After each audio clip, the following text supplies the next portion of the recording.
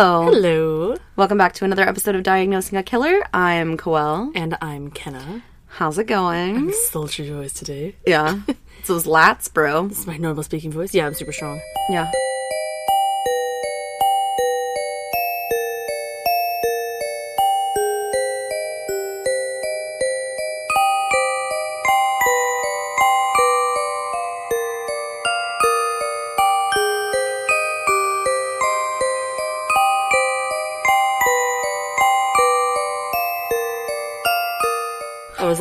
I had a sleeping cramp or something, like in my neck, my lower neck, so I was like rubbing my shoulder out. I turned my head, I look like one of those bros that just came back from the gym. Oh, you're looking for the gym? It's right over there. Did you hear my shoulder pop? Yeah, I did. It's that way. Watch it. It's about this big. You see my beach ball.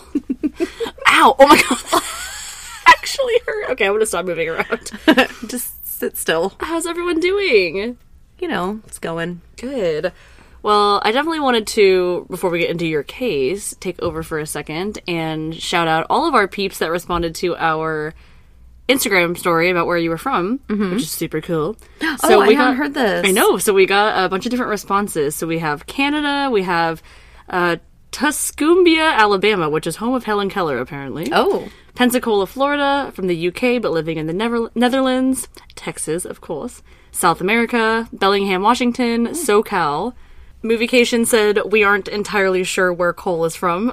And then Brady said, the Upside Down. Yeah. So thank you guys for those responses. I was just interested. Cole's from outer space. We had to know. Oh yeah, he's definitely an alien. He's an alien that was raised by butterflies. Is that what he says? Yeah. No, that's what I say. Oh. Well, thank you guys for responding. We really like to know about people listening to us. I know, I always say this. I know we have listeners all over the world, but it makes it more real when you hear a specific place. Yeah. And then someone is like, hey, I live here, and I listen to you. And I'm like, how the hell did you even find us? Yeah. Where did you search that? Did you search that? Did you know to search that? That's so cool. No, but we did get a really nice message from a listener in India. Ooh. So Ishana, I think is how you pronounce it, says, hi, I'm a new listener all the way from India. I'm a huge true crime fan, and I'm actually an aspiring psychology student, and I just wanted to say that you guys are amazing. Aww. I've only recently discovered your podcast, and I must say I'm hooked. I love how it's not just, this is a person, they killed this many people, and this is how they killed them, but actually a deep dive into the psyche of these criminals and their history. I'm definitely going to be binging your podcast. Yeah, thank you. Absolutely, thank you. I loved that message. Of course, I responded. And they also suggested a case, so we will look into that for sure. Yeah. But yeah, thank you so much. And she said, I hope you guys are doing well. Thank you for reading this, if or whenever you do. I was like, of course we're going to read it. The time difference. Yeah, exactly. The time difference gave us a little bit of a different responding time, I guess, than normal. But we really appreciate it. And you know, we obviously love hearing from you guys. We got another message from another listener that sent us a meme. I think I reposted it. It says, my Heebies are fucking GB'd. Oh, yeah. She's like, this reminded me of y'all. I was like, yes, I love it. The Heebies and the GBs. But yeah, thank you guys a lot for reaching out to us. Yes, and if you want to continue reaching out to us, you can check out diagnosingakiller.com. There you can find links to merch and resources. You can also get that coupon code to see us in Austin in late August, at the True Crime and Paranormal Podcast Festival. You get 15% off with our coupon code DAKPOD. Catch us on social media, anywhere at Diagnosing a Killer other than Twitter or X, which is at Killer Diagnosis. Email us, rate us, review us. Yeah, definitely do that. Love those reviews. You Love guys those have reviews. Been better about that. You guys are great. You guys are great. I'm sorry. I didn't mean to be get better. But get better. Once you know better, do better. Do better. So. Here we are to say, do better. Just kidding. We can all do better, though. Love you guys. Love you. Ready? Yeah. Today we are going to be talking about one Rachael Mullenix. Do you know who that is? It sounds kind of familiar. Rachael Mullenix. Okay. Mullenix. Content warning. This episode describes mental, emotional, physical abuse towards adults and minors, sexual assault, alcohol and drug use, and threats of self-harm. If this episode is not for you, we encourage you to check out another one of our episodes. Remember, your mental health comes first, and we love you. Love you. Bye. Bye. So, Rachael Mullenix. Okay. It sounds like a doozy of a content warning already. It is a bit, yeah. One early mid-September morning in 2006. Whoa. Right? Whoa, you're throwing me for a loop already. I know, It's right? like the Zach Bowen case. Okay, go. A Newport Beach Yacht Club member was attempting to take a sail out of Beacon Bay when he came across something odd in the water. He noticed what appeared to be a bedsheet. Upon closer inspection, the man was horrified to realize that this bedsheet contained the body of a woman. Oh my god. Can you imagine? Can you imagine? I can't. No, I can't even. I simply cannot. It's so odd, I cannot even. He immediately noticed... I just got that, I'm sorry. Go ahead. He immediately notified police, who arrived on the scene shortly after. The woman was removed from the water and placed on the pier for further inspection. The woman had been stabbed over 50 times in all various shapes and sizes, the wounds. Oh my god. Most of her injuries being to her chest, head, and neck. She had defensive wounds on her hands, and her jugular and carotid arteries had been severed by 3 separate stab wounds to her neck. That sounds extremely personal. Yeah. A small, partially closed pocket knife was within the bedding that the woman was wrapped in. The knife still contained blood and tissue attached to it, which is horrific. There are photos. Ugh. Perhaps the most disturbing detail of the state of the body was that a butter knife was still lodged in the woman's right eye socket, the handle protruding from her skull. Oh my god. Horrific. That is so much force. That's so much force, and, like, you left it. Rage. Like, you didn't, like, with as much rage as you're experiencing when you're stabbing someone 50 times, leaving it in there is deliberate. That's absolutely deliberate. And I was just thinking, and I know I'm sure other listeners are thinking as well, when it's a crime like this, it seems very personal. You want to essentially mutilate or kind of get rid of the face so that you don't have to look at that person. Yeah. Which means you did that to make yourself feel better, and then you had no fucking empathy at all by leaving the knife. Absolutely. That's ridiculous. In an effort to identify the woman, investigators attempted to obtain fingerprints from the victim. However, due to her being in the water for what seemed to be at least 12 hours, investigators were unable to collect fingerprints initially. Oh, no. Strangely, when scouring the area for further clues, investigators came across a cardboard box floating not far from where the body was found. This box was for a 27-inch TV and also had duct tape attached to the outside of it. Detectives thought that maybe this was the box used to house the body in transport, and the box was then collected for evidence. Another peculiar find was an abandoned Volvo that was parked in Corona del Mar, just 6 minutes from where the body was found, a 6-minute drive. Okay. The woman's body was taken to the county medical examiner's office, where an autopsy was performed. It was determined that the woman had breast implants. And once removed, detectives were able to make out lot numbers and serial numbers imprinted on the implants. So they can find her doctor and they can find her records. Manufacturers, much like we see on any other kind of product, put these numbers on their products to detect batches of products that were produced under the same conditions at the same time. So if there's ever a recall or a medical, thing, they'd be able to track down, essentially, who purchased this product. Yeah. From breast implants to cereal. So, from the information gathered on the implant, it was determined that this particular implant was manufactured in France, was used in an operation in Oklahoma, and registered to a woman who now lived in California. Dang, they'd be flying them all over the place. I know, right? From France to Oklahoma. The victim was then identified as Barbara Mullenix from Huntington Beach, California, which was just a 12-minute drive from where her body was found. That's the same last name as the perpetrator. Oh, interesting. Barbara Ann was born on May 29th, 1950. This is how our episodes typically start, right? Yeah. In Munich, Bavaria, Germany. She's actually German. Barbara's family moved to the States when she was still young, settling in Oklahoma City area. Not much to find out about Barbara's young life, but what we do know is that Barbara had always had aspirations of becoming an actress. Her favorite movie was Gone with the Wind, and she did love movies. Unfortunately, at age 18, Barbara was the victim of a rape, which resulted in a pregnancy. Oh my gosh. Barbara carried the baby to term and would give the child up for adoption. Barbara was devastated, as her other aspiration in life was to be a wife and a mom. Oh, that's so sad. So giving up this child was very difficult for her. Barbara would eventually get married to a local man, and she was over the moon when she found out that she would be having a baby boy. The couple named him Ashley or Alex. He goes by Alex. However, the couple would not last, divorcing just a few short years later. Alex would be mostly raised by his father, who was more established at the time of the divorce, although sometimes Alex did stay at his mom's house, and it was kind of more of a shared custody arrangement. Alex remembers his mother running a pretty tight ship, a clean house, and was always well put together. However, at times she could be very controlling. When Alex began to get jobs and work, he said his mother would sometimes call his job in an effort to cause confrontation or to have Alex fired, as she only wanted the kids to stay home and around her. That sounds very controlling. I said kids, but kid.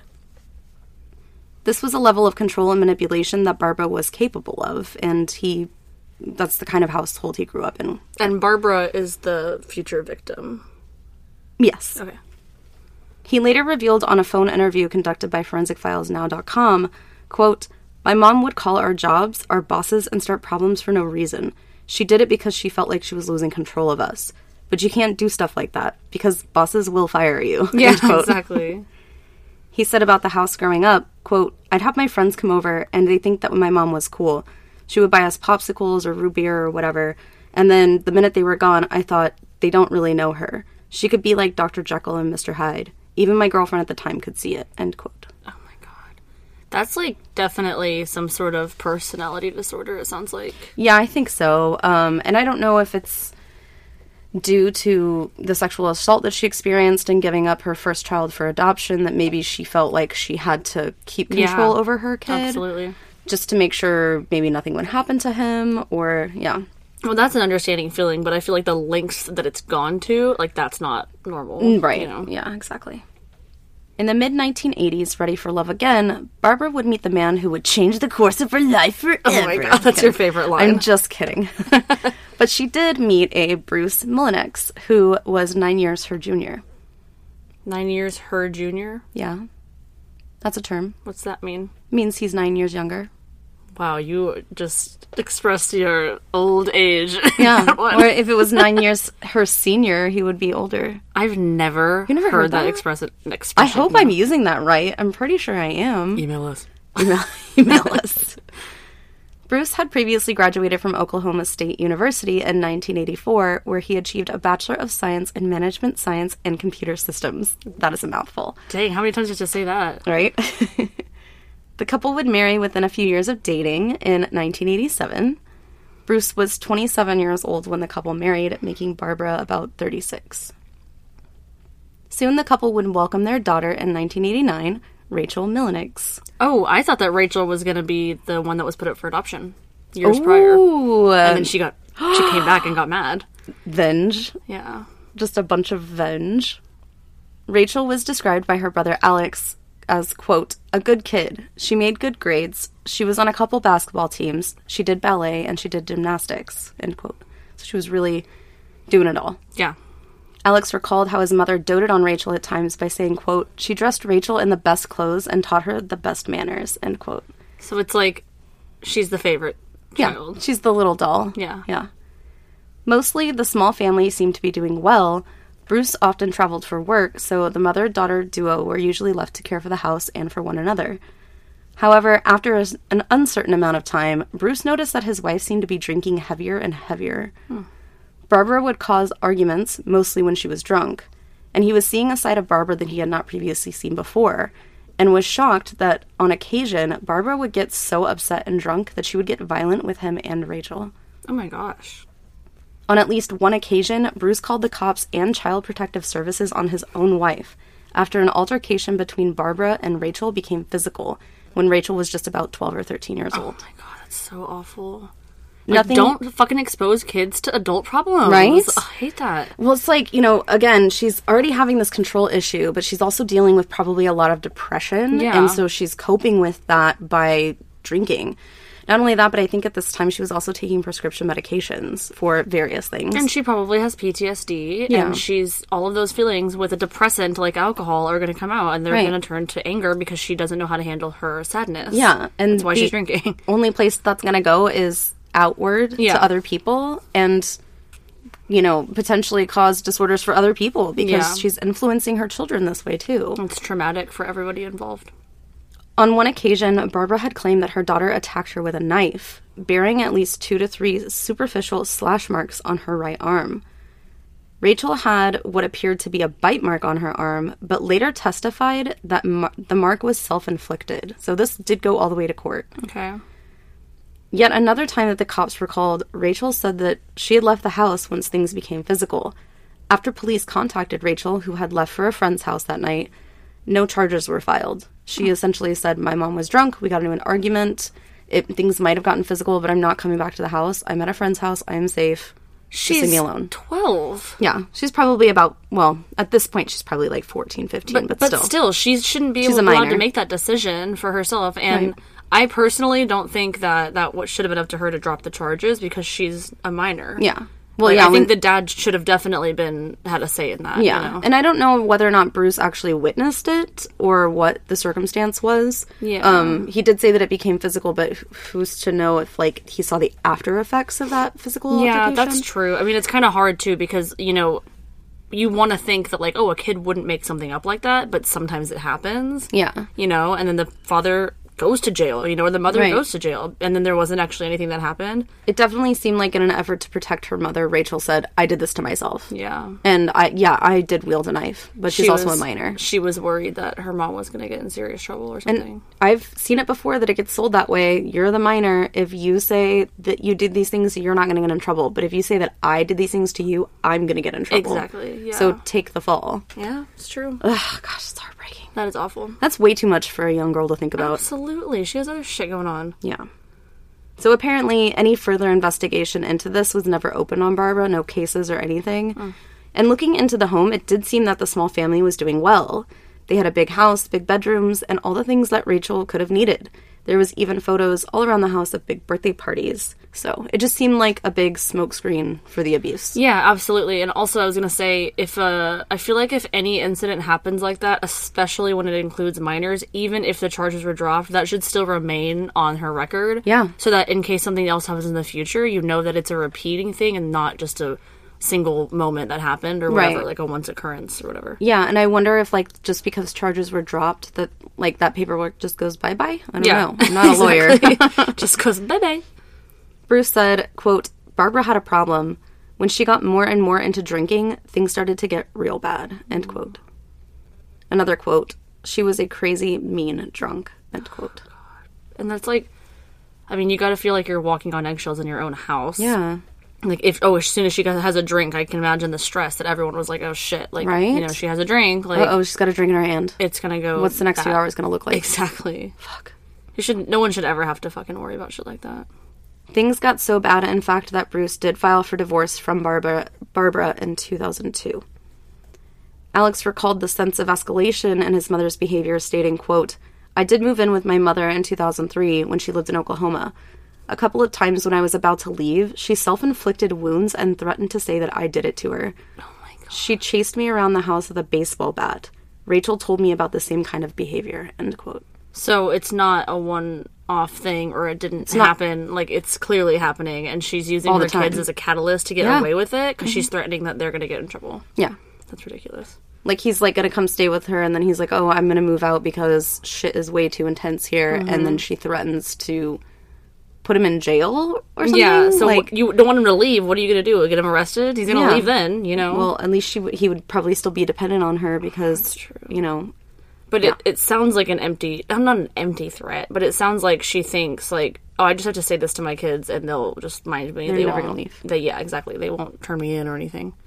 Bruce agreed to alimony and child support as Barbara wanted to relocate to Tampa, Florida, after learning that Bruce's plans were to move to Huntington Beach, California. He didn't apply for custody of both children?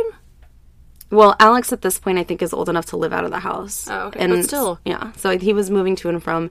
He even said that he moved away to Portland, Oregon, I think it was, just to get away. Even though, like, Bruce, though, like, knowing what's happened in the past, like, I would be fighting for custody of my child. I would not want my child to be with her. Yeah. Well, I think that maybe he was like, I would like to move to Huntington Beach, and maybe you guys can move in the area, just not with me. And I think she was more like, no, I'm taking your daughter, and I'm moving onto the other side of the country. Yeah. So that you know, just to be as far away as possible. Because she took the money, and the one person she can manipulate clearly is Rachael. Yeah, it's true. If you're not from America, Huntington Beach is in California. I'm sorry, yeah, and California. Tampa Bay is in Florida. And they're on the opposite sides of the country. So, yeah. Bruce did not want to be so far away from his daughter, but he couldn't wait to get away from Barbara. So the two agreed that Rachael would stay with Barbara while she finished high school, which is another thing, right? Okay. Rachael was not thrilled about this arrangement, of course, one can imagine. Rachael began to turn to other means of receiving positive attention and began hanging around maybe some people that she should not have been.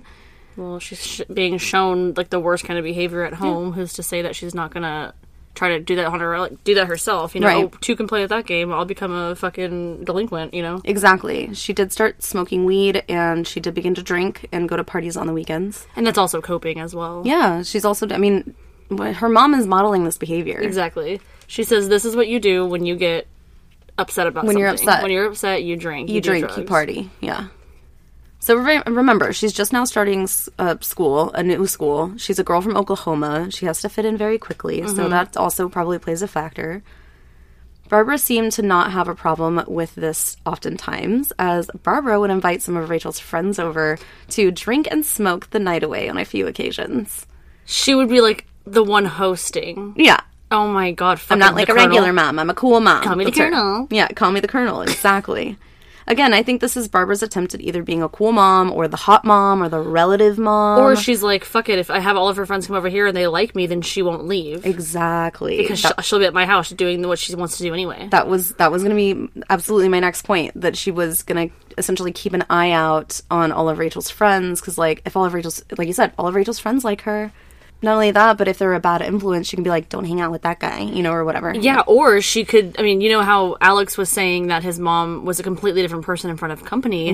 Maybe she was like, you know, now if Rachael tries to talk shit about me to her friends aren't going to believe her because they know me and they think I'm cool. Yeah, exactly. Ugh. Yeah, that's so many motives. Rachael and her mother lived in Tampa for just a short while before Barbara reached out to Bruce with a big ask. Oh, God. The alimony and child support that Barbara had been receiving seemingly wasn't enough to keep the two afloat on their own. So I did a little bit of internet sleuthing, right? Okay. And I found where they lived. Oh, my God. 2-bedroom apartment, $2,500. In Florida? In Tampa, Florida. Today? Well, I mean, this was just in mid-2000s. Yeah, that's a lot. It's a lot of money. It's a lot of money. Yeah. I looked at the map. I looked at the street view. It's a very nice, quiet community. It's a really nice area. Do you have to be paying Let's not even say that. Let's not even call it $2,500. Let's just call it $2,000 a month, okay? For inflation, because let's all face it, we're going through it right now. So let's say $2,000 a month for a 2-bedroom apartment in a swanky area. It's almost essentially like it kind of looks like a townhome. I think they're apartments. You're telling me you can't downsize a little bit? Yeah. You're receiving alimony and child support. Oh, I haven't mentioned this either. That Barbara doesn't work. Oh. Barbara has not worked. Okay. This whole time, she has not worked. So she's just relying on the child support and the alimony, and now she's asking for more, even though she has essentially more than enough. Mm-hmm. Or she could choose to live a little humbly and not have to spend so much on have to spend so much, right? Okay. Okay. So just want to make that all clear. She has to support her drug and alcohol habit, though. Well, of course. Well, that's probably where the money's going. Exactly. Is what I'm saying. Yeah. Just makes me wonder about how much Bruce is paying. True. Bruce, you keep that secret to yourself. You don't have to tell us. But I'm just saying, you know. So again, with Barbara wanting to pursue her acting career, she asked if Rachael and her could move in with Bruce in his small Huntington Beach condo. She didn't want to go there. She didn't want to go there. Well, she was like, oh, it's close enough to LA. I'll just make it big. But in the meantime, can we stay with you? You know, either that or I think that she was financially cush with Bruce. And I think that she's like, oh, shit. Let's move back in. Yeah. And have, because apparently, I say it was a small condo, but Barbara would have her own room. Mm-hmm. And I'm assuming so did Rachael. So that's a 3-bedroom condo in Huntington Beach. And it's like right on the water. It's really pretty. So.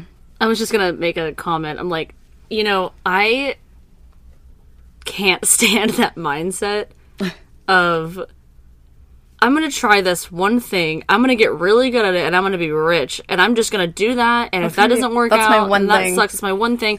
I'm like, you know, you and I talk about it all the time, like, if this podcast blows up, cool. But I'm not fucking sitting around waiting for it to blow up. I'm working, I'm going to school. Right. You're going to school, like, to try to make our lives better in the future.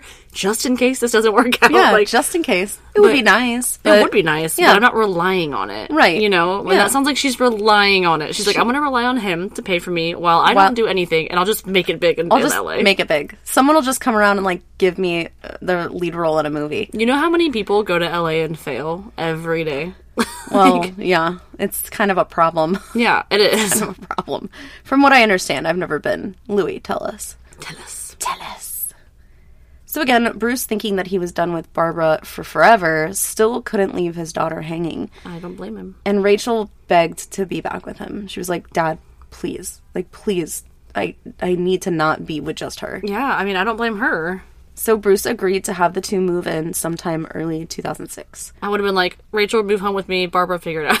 Barbara? Fuck off, Barbara. Figure it out. Fuck off, Janet. I'm not going to your fucking baby shower. I'm going to your fucking baby shower, Janet. Barbara found some acting gigs, more specifically, or maybe ironically, on CSI. Oh my god. Isn't that crazy? Yeah, that is wild. She was an extra. She had small extra parts, but it did give Barbara kind of a sense of drive that maybe it wasn't so far-fetched that she could become a full-time actress. She's like, I'll just do this extra position really well, and they'll be like, oh my god, you have the face. You have it. You just have it. She looked right really well. Yeah, she stood there silently really great. Like, she was great. She was so great. Rachel seemed to be doing well enough in school, but eventually was able to convince her parents that opposed to traditional schooling, she wished to be placed in an alternative school that only required her to be on campus once or twice a week. So it's kind of like ACE. Yeah, I get that. Because this girl has gone through so much already. She's probably so fucking overwhelmed. Yeah. Just with everything. And if she's still going to be able to get her GED at the end of it, I support it. Yeah, for sure. Or yeah, maybe even get a high school diploma. She's like, this is what I can do. Yeah, and I know what I'm capable of. I at least want to graduate. Please, for the love of fuck. And like, I get that mindset of like, if I stay here any longer, like, I will drop out. Yeah. Or I won't graduate. Or I'll run away. Exactly. Yeah. This motivation may also come from a different source, as Rachel had met a man by the name of Ian Allen, who was 21, Rachel being only 17 at the time. Ooh. And with this new school schedule, Rachel was able to spend way more time with Ian. Ian. The two were madly in love, quickly expressing their wants to marry each other and move in together. Okay. The couple dated secretly for about 4 months before being found out by Rachel's parents. Yeah, because that's illegal. That's why they had to date secretly. She was in high Shut up. school. Don't say anything about it or I'm going to get arrested. Just like her mom's been doing to her. Yep. Don't say anything or I'll get arrested. Yep. God. Barbara and Bruce both agreed that they did not care for their 17-year-old daughter to be dating a 21-year-old man. In fact, Barbara had threatened many times to file a statutory rape charge against Ian once she found out they were having sex. I would probably do the same thing. Like, he's a man. He's a man. He's a man. She's a child. She's a child. She's a child. Bruce was against the idea of filing the charges because he understood that if you try to push them apart, they're only going to want to be together more. I also agree with that. Right? It's like reverse psychology. You gotta just keep them at arm's length, but don't let them elope. Yeah, exactly.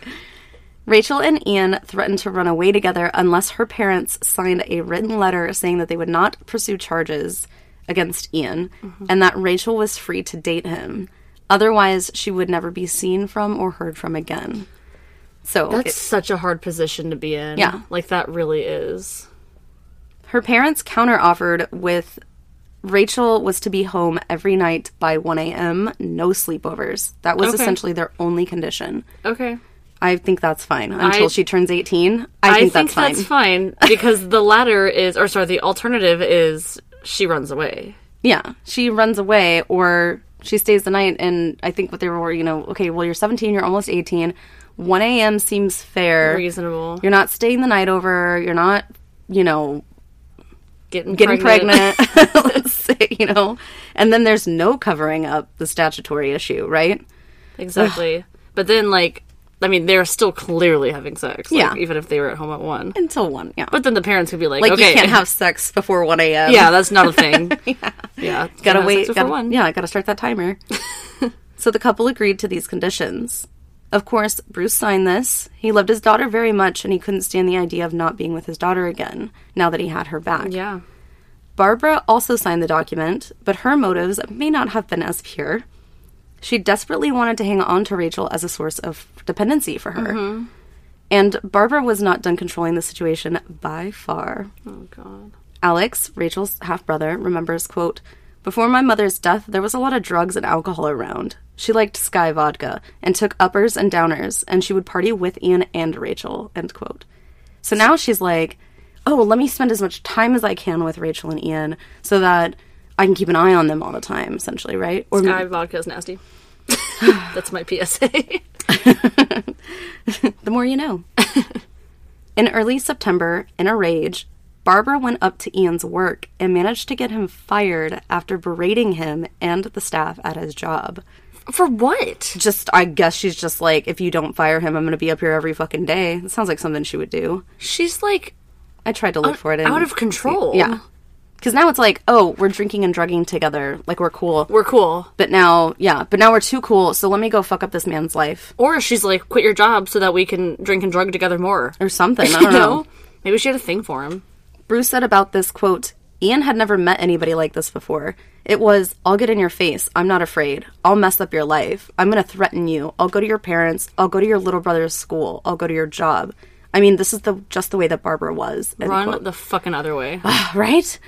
I'm sorry, like, you might love the daughter, but, like... Absolutely not. This guy has no self-preservation where he's like, I can't do this. Your parents are crazy. Yeah. Or at least your mom. I'd like to think, like, the first time I got an inkling of someone reacting that way to something that I said, I would just not fucking talk to them again. Yeah. So I didn't get to that point. Right. But it's much harder when you're in it. You can't really see it clearly from an outside perspective. I mean, they've also been dating less than a year, so... But he probably thinks now, like, okay, like, oh, this poor her girl. and I have been doing drugs and stuff together. What if I leave and she turns me into the police and for having drugs or whatever? Or she says I raped her or something, you know? Or she says, this man was giving my underage daughter drugs. Exactly, yeah. Ugh. Like, there's all these types of things, and I think Barbara knows that, and that's why she's like, I can just do, whatever. About a week later, Rachael had gone to visit Ian, so a week after she went up to Ian's work. Barbara did. Rachael had gone to visit Ian at his house while the two watched movies, and they fell asleep. Barbara was waiting for Rachael to return home that night, and when she didn't, by 1 a.m., she flew out the door and made her way to Ian's. Rachael wrote in her diary about this situation, quote, "We woke up at 1:20 at his house and we rushed out the door.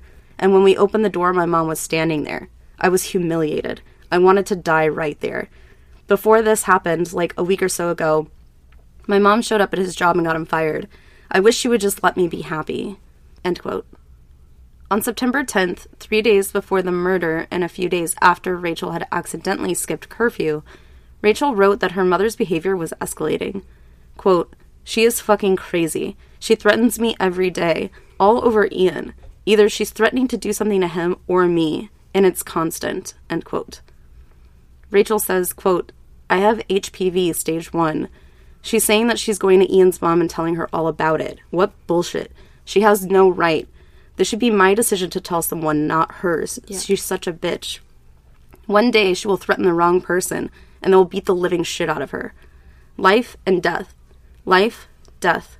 What does it mean? Some people get great lives, and some people, well, do you know what the kids with bad homes do? They cut, they do drugs, they commit murder, burn themselves, cause harm to others. They say to turn to God. Give me a break. God does not control life, and he doesn't control death. So try to survive in this horrible world. Life and death." End quote. Jeez. Like, she's going through it. She's fucking troubled. And it's all her mom's fault. I mean, that's so heartbreaking. It is. It's really heartbreaking. And she's so cognitive about her situation. Like, she's so aware. Yeah. She's like... Reminds me of Gypsy. This is bad. Yeah, this is bad, and this is gonna end worse. Yeah. You know? Like, she knows. Only one direction this is going. There's only so much I can fucking handle. God, that's so awful. I have, like, the full body heaves right now. It's awful. Your mental health is super important to us, so we're thrilled to announce that we are sponsored by BetterHelp to support you. BetterHelp is the world's largest therapy service, and it's 100% online. With BetterHelp, you can access a network of over 30,000 licensed therapists with a wide range of specialties and be linked with the perfect match. Whether it's via text, chat, or video call, you can talk to your therapist when it works for you. When it comes to your mental health, BetterHelp is a convenient and affordable option for therapy. Get 10% off of your first month at betterhelp.com/DAKPOD. That's betterhelp.com/DAKPOD for 10% off your first month.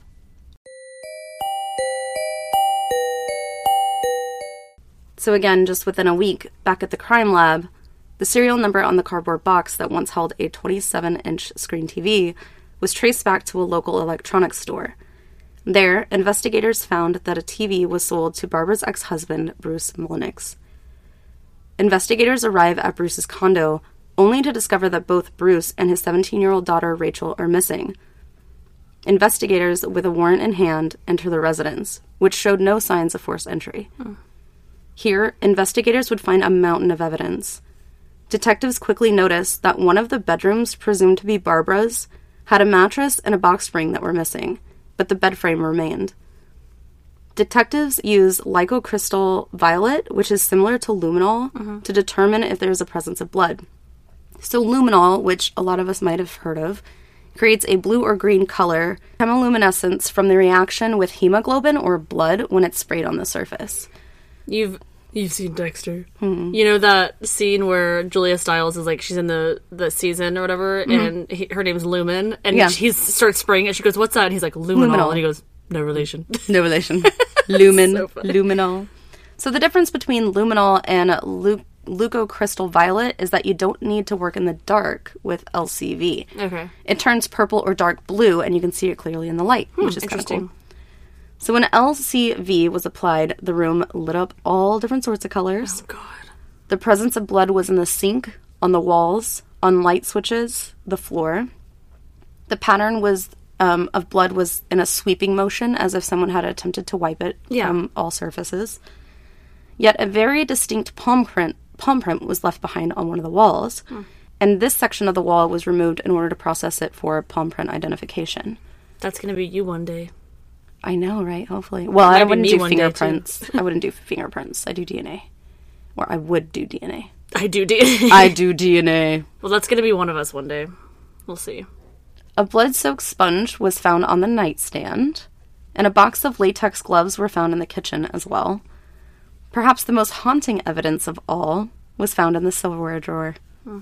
The set of silverware that the drawer contained matched the same design as the butter knife found in the skull of Barbara. I bet that was so unnerving. Right? To, like, open the drawer and see that, and you're like, oh, fuck. And I guarantee you they're immediately like, it was the ex-husband. Right.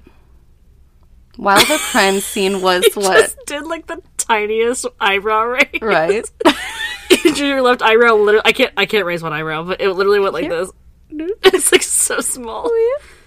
While the crime scene was being processed, Bruce Mullenix showed up to the crime scene after claiming he was out of town for work since Tuesday.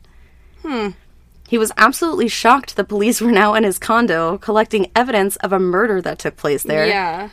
Not only that, but the murder of his ex-wife. This was the first time that Bruce was hearing that his ex-wife was dead. I was gonna say, because I don't know what her past is about,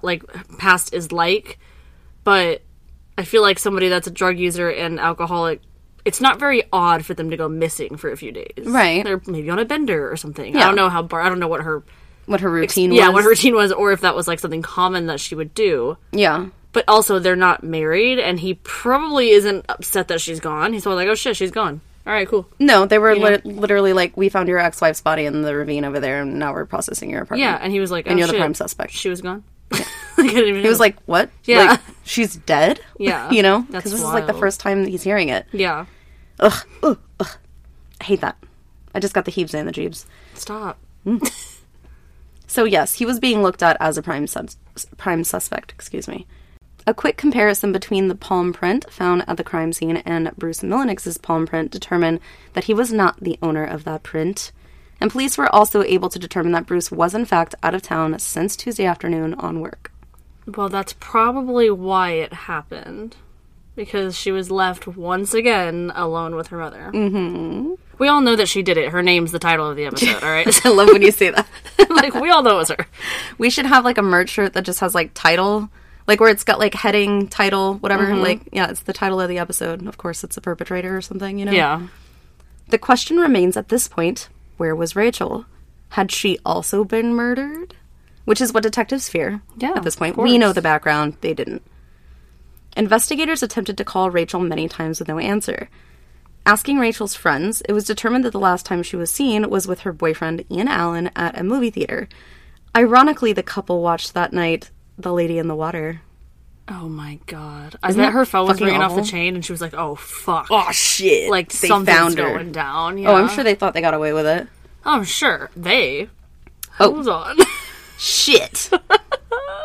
In an effort to locate the couple, police went to Ian's parents' home, where they claimed that they hadn't seen Ian in almost 2 days.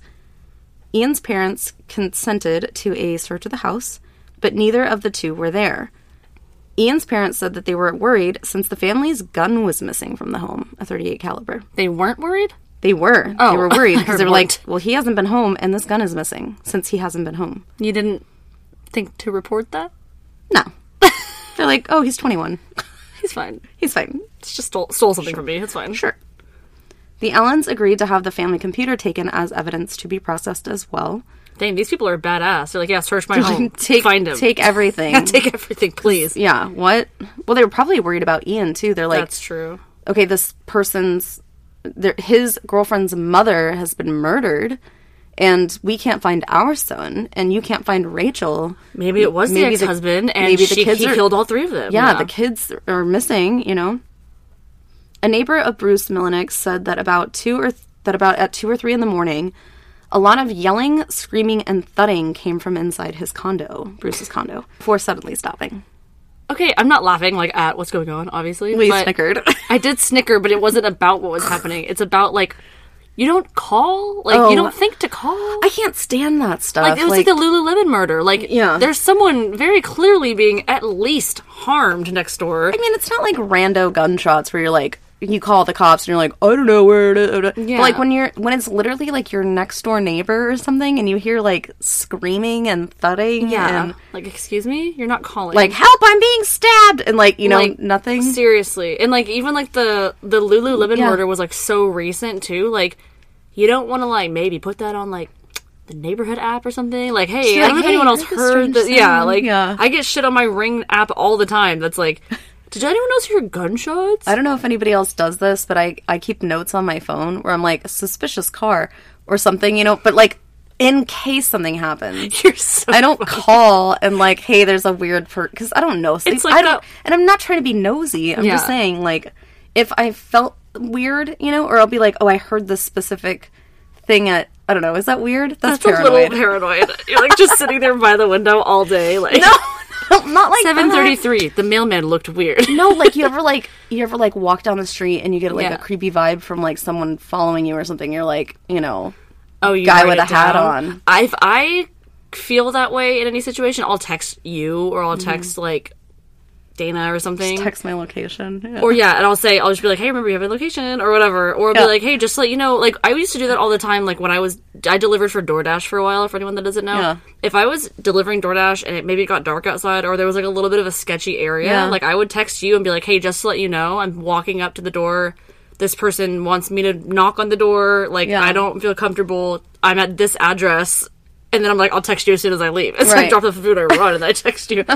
So I do something similar in a sense, but I don't do it in my notes. I feel like that's part of the woman condition, though. It's fucked up that we have to even fucking think about that shit. Anyways. Continue. Also within that hour, another neighbor could hear what sounded like some... This is another one, right? This is another one.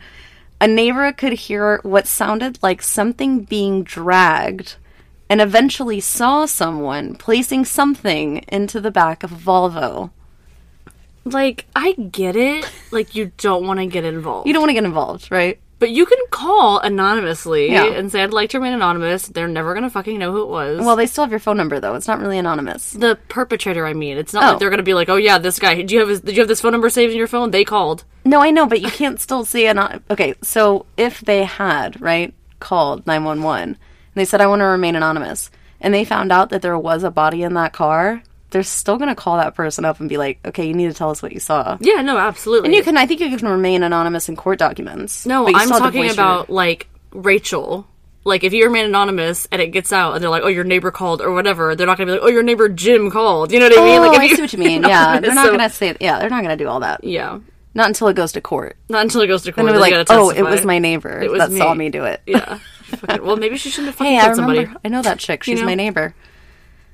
Further digging, detectives were able to determine that Ian had requested September 12th and 13th off from work. This is before he got fired. No. He already knew before he got fired, which would have been 2 weeks before this. He requested... What a fucking arrogant piece of shit. You're requesting days off work to murder someone. I'm just going to take the day off. Can I get PTO for these 2 days, please? I'm going to be working. You owe me PTO. Yeah, like, what? They're mental health days. Okay, that's a bad joke. That's such a bad joke. On September 11th, so this would be the day before the murder, Ian asked a friend, called him up, and asked if he was available to pick him and Rachael up from a party that he would be attending the next night. His friend was hesitant. It did say the friend's name, but I'm just going to leave him anonymous because, again, don't involve him, right? He insisted that he could pay his friend for a ride. He was like, I don't really know if I want to drive you out there. And Ian's like, well, I could pay you. I'll pay you gas money, whatever, just to pick me and Rachael up from this party because we're going to be really wasted, bro. Like, bro, we're going to be so wasted. 24 hours in advance. Yeah. That I'm going to be so fucked up. Yeah. This is before Uber, clearly. This is also before you made the choice to get fucked up. Like, you have a choice here in this moment. Like, you don't have to get fucked up. When asking where the party was located, Ian told his friend that it was in Newport Beach. Where Barbara's body was found. Oh my god. The friend would agree, and the following evening, he picked up Ian and Rachael at an intersection in Corona del Mar. So remember, that's where Barbara's car was found. Yeah. Just 6 minutes away from her body. He's like, where's this party, bro? At the corner of 5th and Newport? Or yeah, whatever? Exactly. Where? Yeah. Some party. Some party. Is it a block party? Let's not forget, this is also like a Tuesday or a Wednesday night. So it's like, what? Yeah, this raging That's party. Like really gross that he said a party. Like he's going to a party, right? That's gross. It could have been anything else. It could have been like, oh, like our car broke down, we need a ride. 24 hours in advance. My car's going to break down tomorrow night. Just to let you know. Just to let you know. I'm going to need some help. Ian's friend found it really interesting that the entire reason Ian and Rachael needed a ride was because it said that they were going to be really drunk. The friend immediately noticed that when Ian and Rachael got into the car, they were sober. Stone cold sober. Stone cold sober. Which makes it even fucking worse that they literally did this stone cold sober. Oh, yeah. Yeah. Not under the effects of drugs or alcohol. That's presumed. That's so fucked up. Ian made it a point to tell his friend multiple times while driving not to speed because, quote, there's a lot of police activity in the area and he didn't want to get pulled over, end quote. Not end quote, but, the last part was paraphrased. He didn't want to get pulled over, end quote. He's talking in the third person. Yeah. That's fucking wild because, obviously we all know what he's thinking. Like, I can't be seen in this area. In this tonight. area. Yeah. Exactly, right? A neighbor recollected that about 7 a.m., he saw a young man matching Ian's description loading black trash bags into the back of his car. Again, another neighbor, not another phone call. Bystander effect. When Ian showed up at his former job looking to dump these bags the following morning, at about 9 o'clock, I think it was, he was asked by an employee what he was up to, saying Ian, quote, looked sweaty like he had been doing work, end quote. Wait, I'm sorry. He took the bags to his job? To his job. To dump them in a dumpster, yeah. He's like, yeah, bags. I've been on PTO the last 2 days. I've been working. Yeah. Well, he did tell another employee he was either going to help Rachael move or Rachel's mom move. So, again, he had kind of already set it up. Like, I need these 2 days off because I'm helping somebody move. Now I'm dumping black trash bags into a dumpster because we're getting rid of some stuff for the move. Right? But that's just dumb because then he's literally like saying that he was with Rachael and her mom those 2 days. Yeah, exactly. So it's and she ends up dead. Huh? So what were you guys doing? Yeah. Because you told an employee you were going to be with her. Certainly not moving. He's like, oh, plans changed. There was a party. I got wasted. Yeah, it would have made more sense to be like, oh, I need the 2 days off because I plan on getting wasted and being hungover the next day. Or going out of town or something. Yeah. I'm out of town. Mm-hmm. Well, that's why criminals are fucking stupid. Yeah. That's why. The bags were located in the dumpster, and Barbara's purse and other personal belongings were found inside. Okay. Nearby, police located the springs of a burnt mattress and box spring.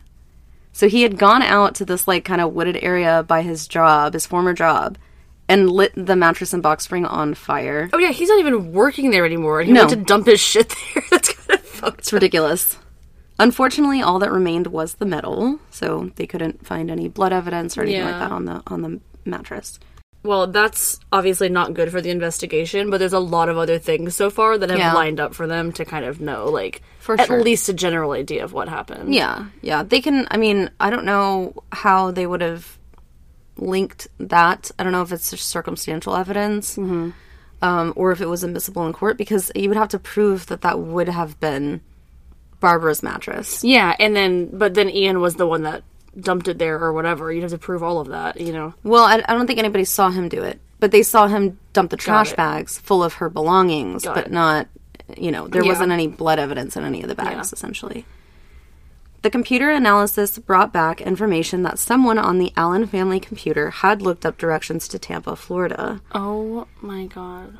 Tracking Barbara and Ian's debit cards helped determine that the couple were, in fact, on their way to Tampa, Florida. So Barbara and Ian's? Yes, so he took Barbara's card and used it for gas. Got it. And then when he had dumped that, and then he had to use his own for gas, like an idiot. So they're just, like, following, it's like Emperor's New Groove all over again. It's like a breadcrumb trail. Yeah. The last known use of Ian's card was in Sulphur, Louisiana, at a gas station, where Ian had actually ditched his debit card and his cell phone before leaving the parking lot. With all of his information on them. Yeah. Mm-hmm. God. Local police were contacted with a BOLO, which is be on the lookout, and was put out for Ian's truck, his vehicle. The couple were located on September 15th, just east of Sulphur, Louisiana, and were promptly brought in for questioning. They just, like, ran out of money and gas and just sat there. They're just like, well, pretty much. Where do we go? They couldn't afford to go anywhere else. Hilarious. The two were separated, and as soon as detectives entered the room to interrogate Rachael exclaimed, quote, "Do you know that I was kidnapped? Do you know that?" End quote. Okay, I'm done. You're done. You're done. What the fuck? Wind it up. That was probably her plan the whole fucking time. Yeah. Like, she's like, if we get caught, I'm just gonna say that he kidnapped me. It gets better. Rachel began to tell her side of events, saying that on the night of September 12th, she fell asleep around 10 or 11 p.m. She woke up to the sound of her mother screaming her name, and when Rachel rushed into her mother's bedroom, she was met by a horrific scene. Her boyfriend, Ian, had snuck into the house in the middle of the night and was stabbing her mother in a fit of rage. This was caused by Barbara threatening to never allow the couple to see each other again. Wrong. In a brave attempt to save her mother's life, she threw herself at Ian, but Ian quickly shoved her out of the way and began to proceed to stab Barbara, ultimately to death. After killing Barbara, Ian held Rachel at gunpoint and threatened her life if she were not to cooperate with everything he asked her to do. Rachel claimed that she didn't remember anything after that until she woke up bound with duct tape in a motel not far from the home. That's her story. And she's sticking to it. All right. Sounds like a good plan. Right? Not really. It's foolproof. It's definitely foolproof. It's foolproof. Everything they've done is foolproof. That's why it's gotten them in this interrogation room. When this was disproven and the dilemma brought up of how Ian was able to keep her subdued while also loading Barbara's body into the car, dismantling the bed, cleaning up the crime scene, which also Rachel's blood was found on the soaked sponge, by the way, dumping the car. Furthermore, 3 fingerprints of Rachel's were found on the duct tape used to wrap the body in the cardboard box. Weird. The palm print? Ian's. It's the only thing. Ian's, yeah. Rachael insisted that he made her do all of these things while she was at gunpoint. She insisted that she was simply too scared to attempt to flee. So she's like, oh, I had to do all these things. I did most of everything because Ian had me do everything because he was holding me at gunpoint, essentially. So, okay, that also doesn't make sense. Like, it's probably very unlikely that she can lift her mother's body on her own. Thank you. Yeah. And, you know. Yeah. And do all of that within the span of a few hours? Exactly. Dismantling the bed, taking it to... Why would she take the mattress to Ian's work and then light it on fire? What, and I guess... He's like, light it on fire at my work. At my work. You better light it on fire at my work. You better dump these trash bags in the dumpster at my work. Yeah. Dress up like me. Dress up like me. So a gun was actually located in Ian's truck, blood completely covering the handle, most of which was Rachel's blood. How did she cut herself? Cleaning up? I sounded really far away. You did. You were like, how did she cut herself? How did she cut herself? I have a really bad... I think I said I strained my neck in the beginning of this episode, and it hurt so bad, so I was leaning back to try to stretch it, and then I had a question. So how did she cut herself while she was... So that's the thing. On the knife that she used to stab. Okay, obviously, that was a stupid question. Right? Okay, listeners, yeah. So if I mean, I'm sure if you guys are all true crime fanatics, I'm sure you've come across at least one or two cases, a stabbing case, where someone has used a knife, and in the process of stabbing someone, the knife gets so slippery because of all of the blood that the perpetrator's hands usually slip down the bladed part of the knife.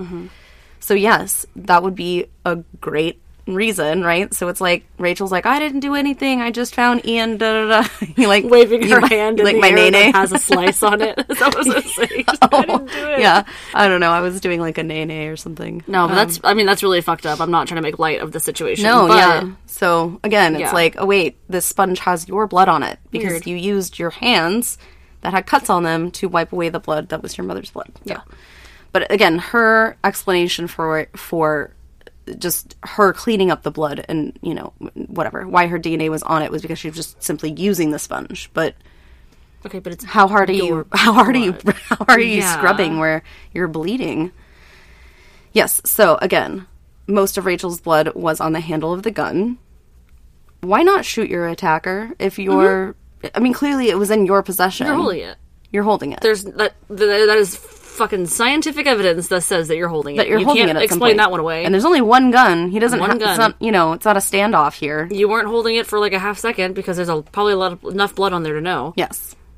So the couple was transported back to California, because remember they're in L.A., but Louisiana, where Mullenix maintained that she was incredibly fearful of Alan. And she even told the booking officer on several occasions, you're not going to let him hurt me, right? You're not going to let him hurt me. Okay. Yeah. Also, just a little peppering it in there for the listeners. I'm not sure if y'all recognize this, but I think it's so cool that when Coelle does a case, she calls the person by their first name until they've been arrested, and then she switches and calls them by their last name. I don't know if I've mentioned that before. I don't think you have, but I noticed that you do it. Like, every time you do a case, I don't do that. Yeah, well, they're always John Boy to me. They're always John Boy to me or something. John Boy. The name that they don't want to be called is what I'm calling. Yeah. Sorry, continue. Reminded me of Bathroom Murder Burp Durst. Bathroom Murder Burp Durst?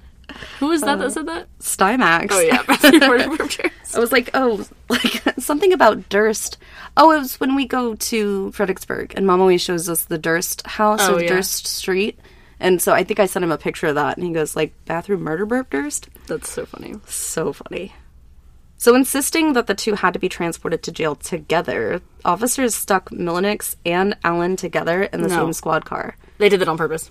They did that on purpose because they wanted to see what they were talking about. Yep. They probably have a microphone in the back. Once in the car, they did not realize that their conversations were being recorded. LMAO. Oh my gosh. Mullenix can be heard telling Alan, quote, if you go to prison and I get out, I'll wait for you. I'll wait for you. I'll wait for you. You did it. You're the one. Did it. You were the one. Did it. Quote, did you tell them that you kidnapped me? End quote. Alan responded with, quote, they didn't buy that for a second, end quote. Like, yeah, he knows. You're dumb. He's like, this is a dumb idea. Mullenix told Alan to, quote, plead insanity.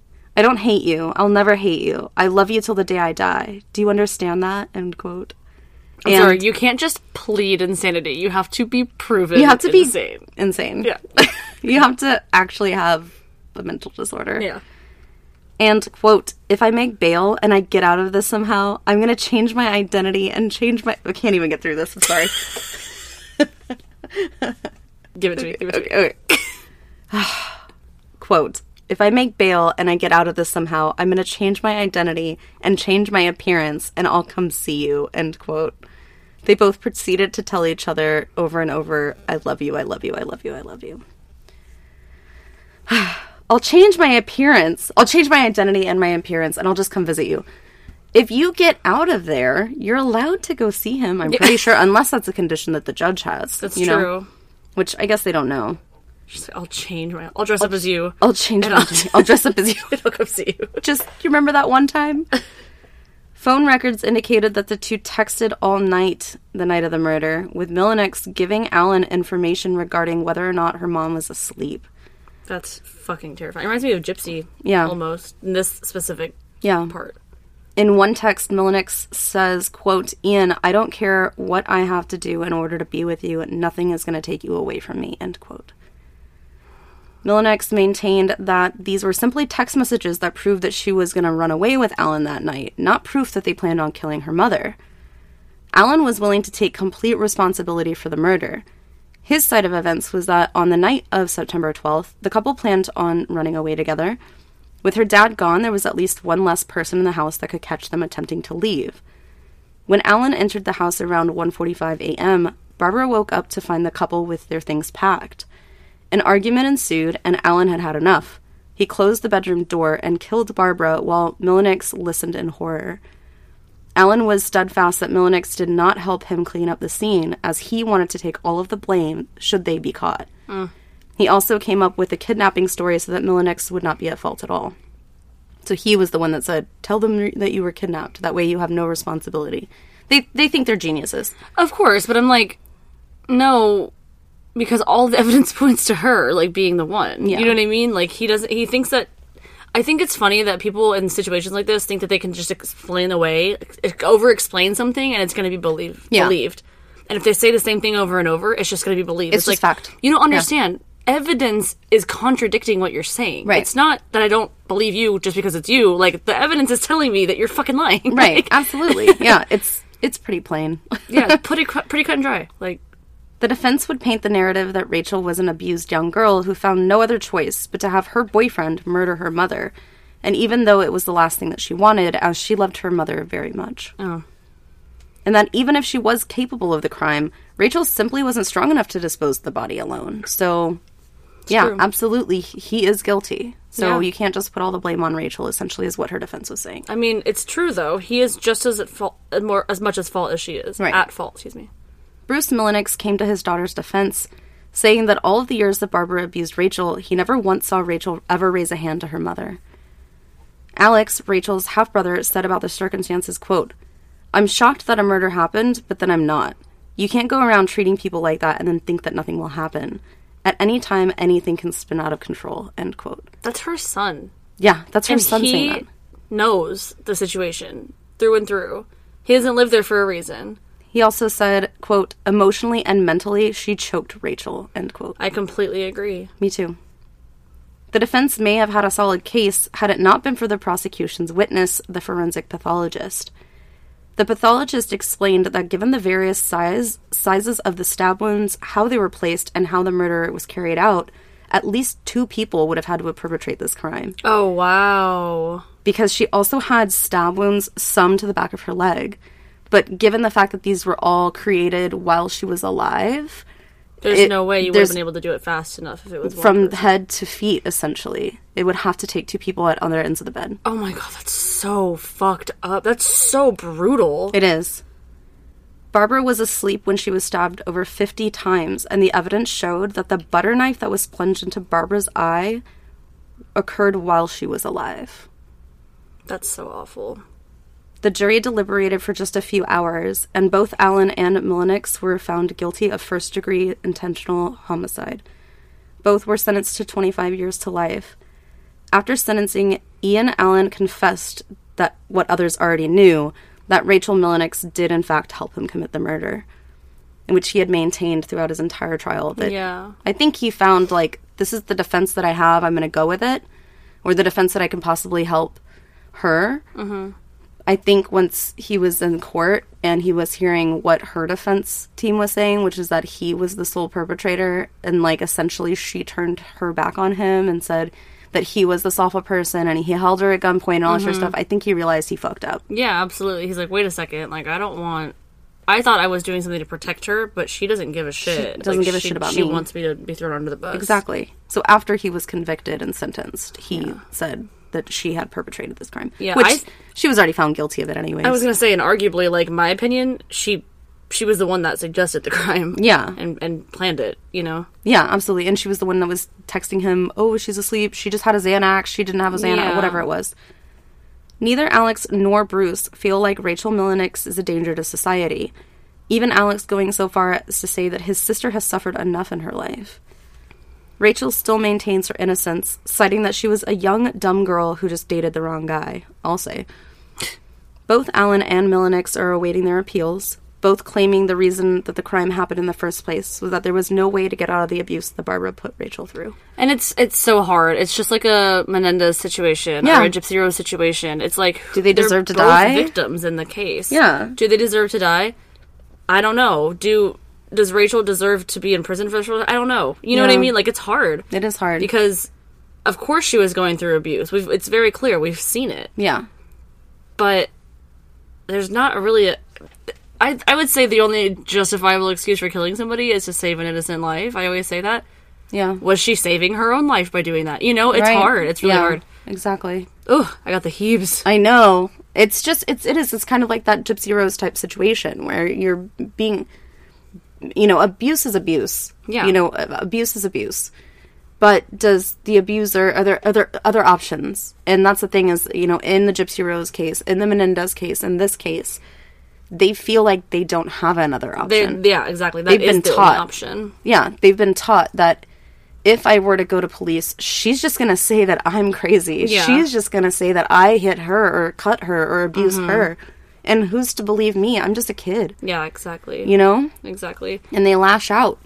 And it's definitely a byproduct. In all of the situations with the three that we just talked about, it's a byproduct of what the ultimate victim did. Yeah.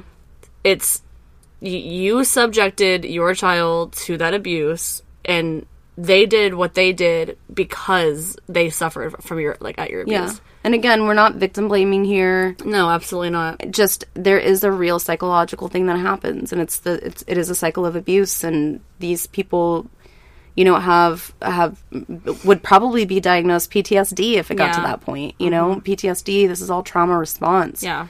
And, even in Barbara's case, she dealt with PTSD from the rape, giving up her child.